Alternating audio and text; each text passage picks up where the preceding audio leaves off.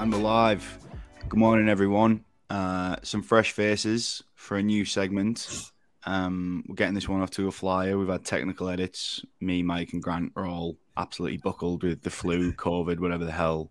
Don't know what the fuck's going on at the minute. But the three of us have decided to jump on because we're going to introduce a bit of a new segment. We don't quite know what we're doing yet, but we'll figure it out. And hopefully you guys will give us some feedback on what you want and what you liked about it, what you didn't like about it. But first of all, good morning, fellas. How are we? GM. I'm all right. As you said, I'm dying slightly, but Yeah. I'll get over it. Yeah, I'll be all right. We'll get through this. Fucking hell, we are bringing the energy this morning. So for a top line level, basically what we're going to do is this new segment, we're calling it Good Morning Degen. And what we're going to do is we're probably going to jump on it first, probably twice a week, go over like the anything major that we've seen in the news since we last spoke to you, 24-hour price movements, this kind of thing. Give some insight into why we think that's maybe happened and fill in the gaps around everything else. That's the loose plan. Whether we execute it well will remain to be seen. So if we jump straight into it then from a top line view across the market, what we've seen over the last 24 hours. So lots of fun stuff, right? We've got Bitcoin down to 27,200. It's not 0.9%. Got ETH down to 1,813, 0.7%. Total market cap is down to 1.18 trillion. Binance outflows of minus 190 million in the past 24 hours, and feed and greed index for Bitcoin and ETH are neutral at 50 and 48 respectively. So things are looking excellent. What do we think, lads? Yeah, well, just a sign of the times, isn't it? I think. Yeah. I mean, it could be a hell of a lot worse. There are kind of baskets that perform pretty well. I'm sure we can get into them in a second, but across the board, it seems pretty flat. Nice bounce yesterday, but kind of got faded. But we'll see. What do you think, Mike? Yeah, like say over the weekend, you obviously got to be cautious with it just being a scam pump on a Sunday. So it was nice to see obviously some movement off the bottom. We got a bit of a wick down to around the 26 area, didn't we? So obviously people were praying for 25, 23. We've had calls for, I think I've seen calls for 14. Yeah. So we will see like penalising saying that we are going to the depths of hell. But yeah, I think it's obviously nice to see some movement and some alts moving again off the bottom quite strong. Again, it remains to be seen how we move over summer.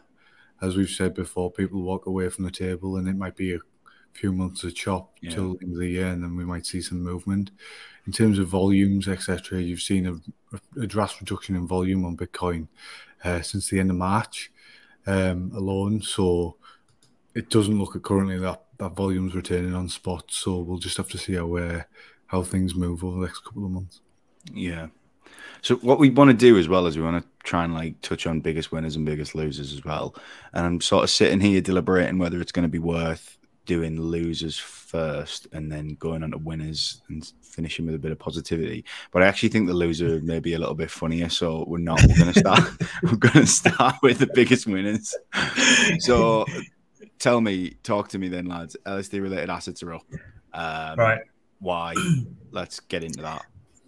Yeah, so across the board, my kind of DEX screener watch list is my kind of go-to watch list now. It's being plagued with meme coins for the past couple of weeks, so it's starting to look a little bit more fundamentally oriented, shall we say, at the minute. So it looks like what happened is going into the Shanghai upgrade where people could withdraw their ETH.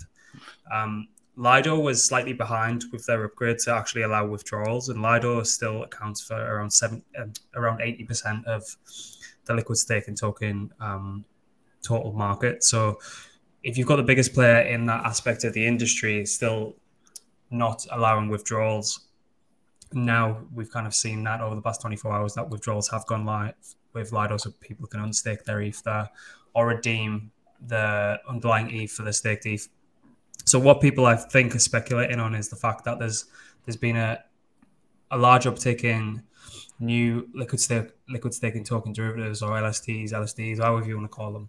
It's hard to keep up with the naming of these things at the minute. But I think what people are speculating is Lido potentially losing some market share, and does capital then rotate into smaller projects or smaller assets that can then capitalize? Because it only takes a couple of percentage points from funds to move out of Lido or move out of some of the bigger players and into these smaller ones to see their TVL skyrocket. We know TVL is a little bit of a meme because it's not exactly permanent, but off the back of that, there's a lot of good kind of sentiment around projects that can capitalize on that unstaking from the largest liquid staking provider coming onto the market. So we've seen likes of Unsheath and the USH token, Libra, however you want to pronounce it, in the LBR token, and even yield trading assets like Pendle and Flash. Flash has definitely been the stronger horse out of the two. Pendle hasn't necessarily moved that much, but all in all, to kind of like round that up, it seems like a lot of people are speculating on capital flowing out of the bigger players in this basket of assets and into smaller players. So that's what I think we're saying here. Mike, have I missed anything off there, you think? No, I guess in terms of narrative driven, we're always early at this narrative, aren't we? So we were looking at this narrative about 3 months ago. So I guess in terms of respect to that, we probably will be early. We've probably been early again, and hopefully we'll see these outflows in terms of in these smaller projects. I guess the likes of Flash, LBR, you've got some pretty low caps there that they've got potential really good upside in comparison to some of the other projects out there. So these it's nice to see some strong movement, and like you say, at the moment things are up quite a bit. So we'll have to see how it plays out in terms of, is there going to be a significant pullback, but it'll probably be down to majors, where we see things move. Mm-hmm. Cool. I don't know whose phone's exploding there, by the way, lads, but someone's getting absolutely battered with. Yeah, absolutely. Yeah. God knows what people want. I apologise for that. Yeah, I thought I'd just call that out. I said this was the first one. It was going to be rough and ready, so it's definitely rough and ready. So sorry for everyone here in Mike's 10 million emails that he's getting there. But yeah, it's his OnlyFans messages going on. Fucking needs it in this market. So yeah, but anyway, we straight on the biggest losers. So in what feels like the shortest meme coin rally, I don't know whether it has been, but it just feels like I've had a haircut, and it came and went immediately fast. Some people made fucking millions and are gone forever in the blink of an eye, but they are taking a beating across the board, aren't they, lads? So what do we think of this? Let's get into that. Yeah, so basically just across the board, they seem to just be getting completely destroyed. I think there's obviously a few factors. One, it got extremely frothy. Everyone was searching for the next Pepe when they should just been long in Pepe some more. And obviously that came to a halt. And, they started getting listed with perps, and people can short the fuck out of them, and arbitrage of funding rate and all that kind of good stuff as well. And then again, just with kind of baskets of assets, everything else kind of gets dragged down with it. So like Bob, Milady, Meme Coin, Warjack, and all that kind of good stuff. And then obviously you get huge top signals in specific baskets of assets. So you're kind of seeing, I'm not going to say his name because I don't want to shed any more light on him, but quite a big crypto YouTuber who is a fully grown man in pulls shock-face thumbnails and shit like that, getting a donation address and people sending millions and millions to it. So if that isn't a top signal for like a specific basket of assets, I don't know what is. And there's also, as we've just said on like the biggest winners, there's obviously a reversion back to fundamentals underway as well. So there's more liquid, more high potential assets with less mentally ill holders in them, like your liquid staking assets, and even Bitcoin BRC20s and Bitcoin DeFi's coming and starting to gain some traction. So I think it's just a reversion to the mean. That's all I've got on the meme coins. I'll get into the other one, which is pretty funny after that. But I don't know if Mike's got any takes on the meme coin sector. Yeah, I guess we've seen it before, and like sort of top signals in end of cycle to a certain extent, and we've seen it before where, and this one seems to have been even more accelerated. Really, it's like a 3-week window where it's just mental. But obviously, you've got a PVP market, and if there's not new capital inflowing in, then at the end of the day, in terms of this reversion to the mean, then someone wins and a hell of a lot of people lose. And that's what you get to when you get that capital sapped up, people taking profit. And then you've got the bag holders, and like you always do, that it ends up that they lose out. And I guess it's more apparent, even more. I know markets are like that across the board, really. It is PvP, but in memes especially, it is very much that way. Something that people should be aware of when it comes down to that. Yeah. Well, the point that Alex said, like in the stats at the beginning, 190 million, negative 190 million in Binance outflows. So there's no real new money coming into it. It's just like the same money sloshing around, and so it's once that uptakes a little bit, you might be a little bit better, but off for now. I mean, and one of the funny one that we keep talking about anyway, which may not be to everyone, but as football fans, if anyone's seen over the weekend, Arsenal have seemingly thrown the league away, which means that inevitably the Arsenal fan token is taking a beating. There's one thing I just absolutely love about crypto. It's that. Like,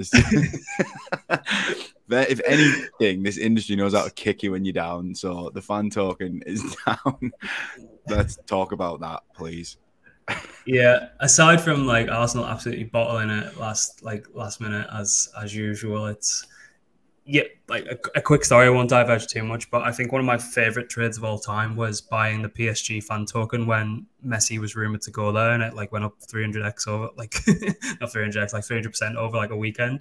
Hilarious. So it just shows how speculative and narrative driven everything is. Like Arsenal fan token down like 10% since Man City looked like they're in pole position to win the league. So could be quite funny. But like these things, you can literally throw capital at anything that has a sentiment or narrative behind it, particularly in these low liquidity environments, and shit happens. So pretty funny one. Yeah, I mean, any other headlines that we want to cover before we sign this off and keep it short and sweet? No, I think that's the main one today. I think that covers it all, doesn't it, guys? I think what's also funny, just to kind of add to the demise of Arsenal, the Man City fan token is up from $4.94 to $5.77. Inflows. Capital rotation right there. Oh man, that is. We're in the wrong game. Yeah, there is one decent bit of news. It's pretty flat across the board. Don't really want to get too much regulatory stuff because it's boring as fuck. So, Optimism mainnet Bedrock upgrade for June the 6th. It will have like 2 hours scheduled downtime, but looks like a good one. Keep an eye on. There's a lot of stuff cooking at Optimism, and we'll see how Coinbase are building their L2 using the OP stack. They will not be the last, mark my words. There'll be a lot of apps that use the OP stack to build their own L2s. There'll be a lot of institutions that use the OP stack to build their own L2s and take their first steps into the whole DeFi world. So keep an eye on that one. And also the OP token has a large overhang of unlocks coming up as well. So all these kind of things usually play into when there's scheduled unlocks to kind of mitigate any additional sell pressure, as it were. Yeah. Anything else from you, Mike? Oh, that's everything for me. I'm dying over you. Yeah, I know. So we did get through the first one in under 15 minutes. And if you are listening, I hope you got some value out of that. And if nothing else, even a little bit of a laugh. But we will get better at these. I promise. We might. Who the fuck knows? We will. Anyway, regardless, I don't think we will. Regardless, we'll be back on Thursday. So hopefully we've got some more stuff to talk about. But in the meantime, catch you in the next one.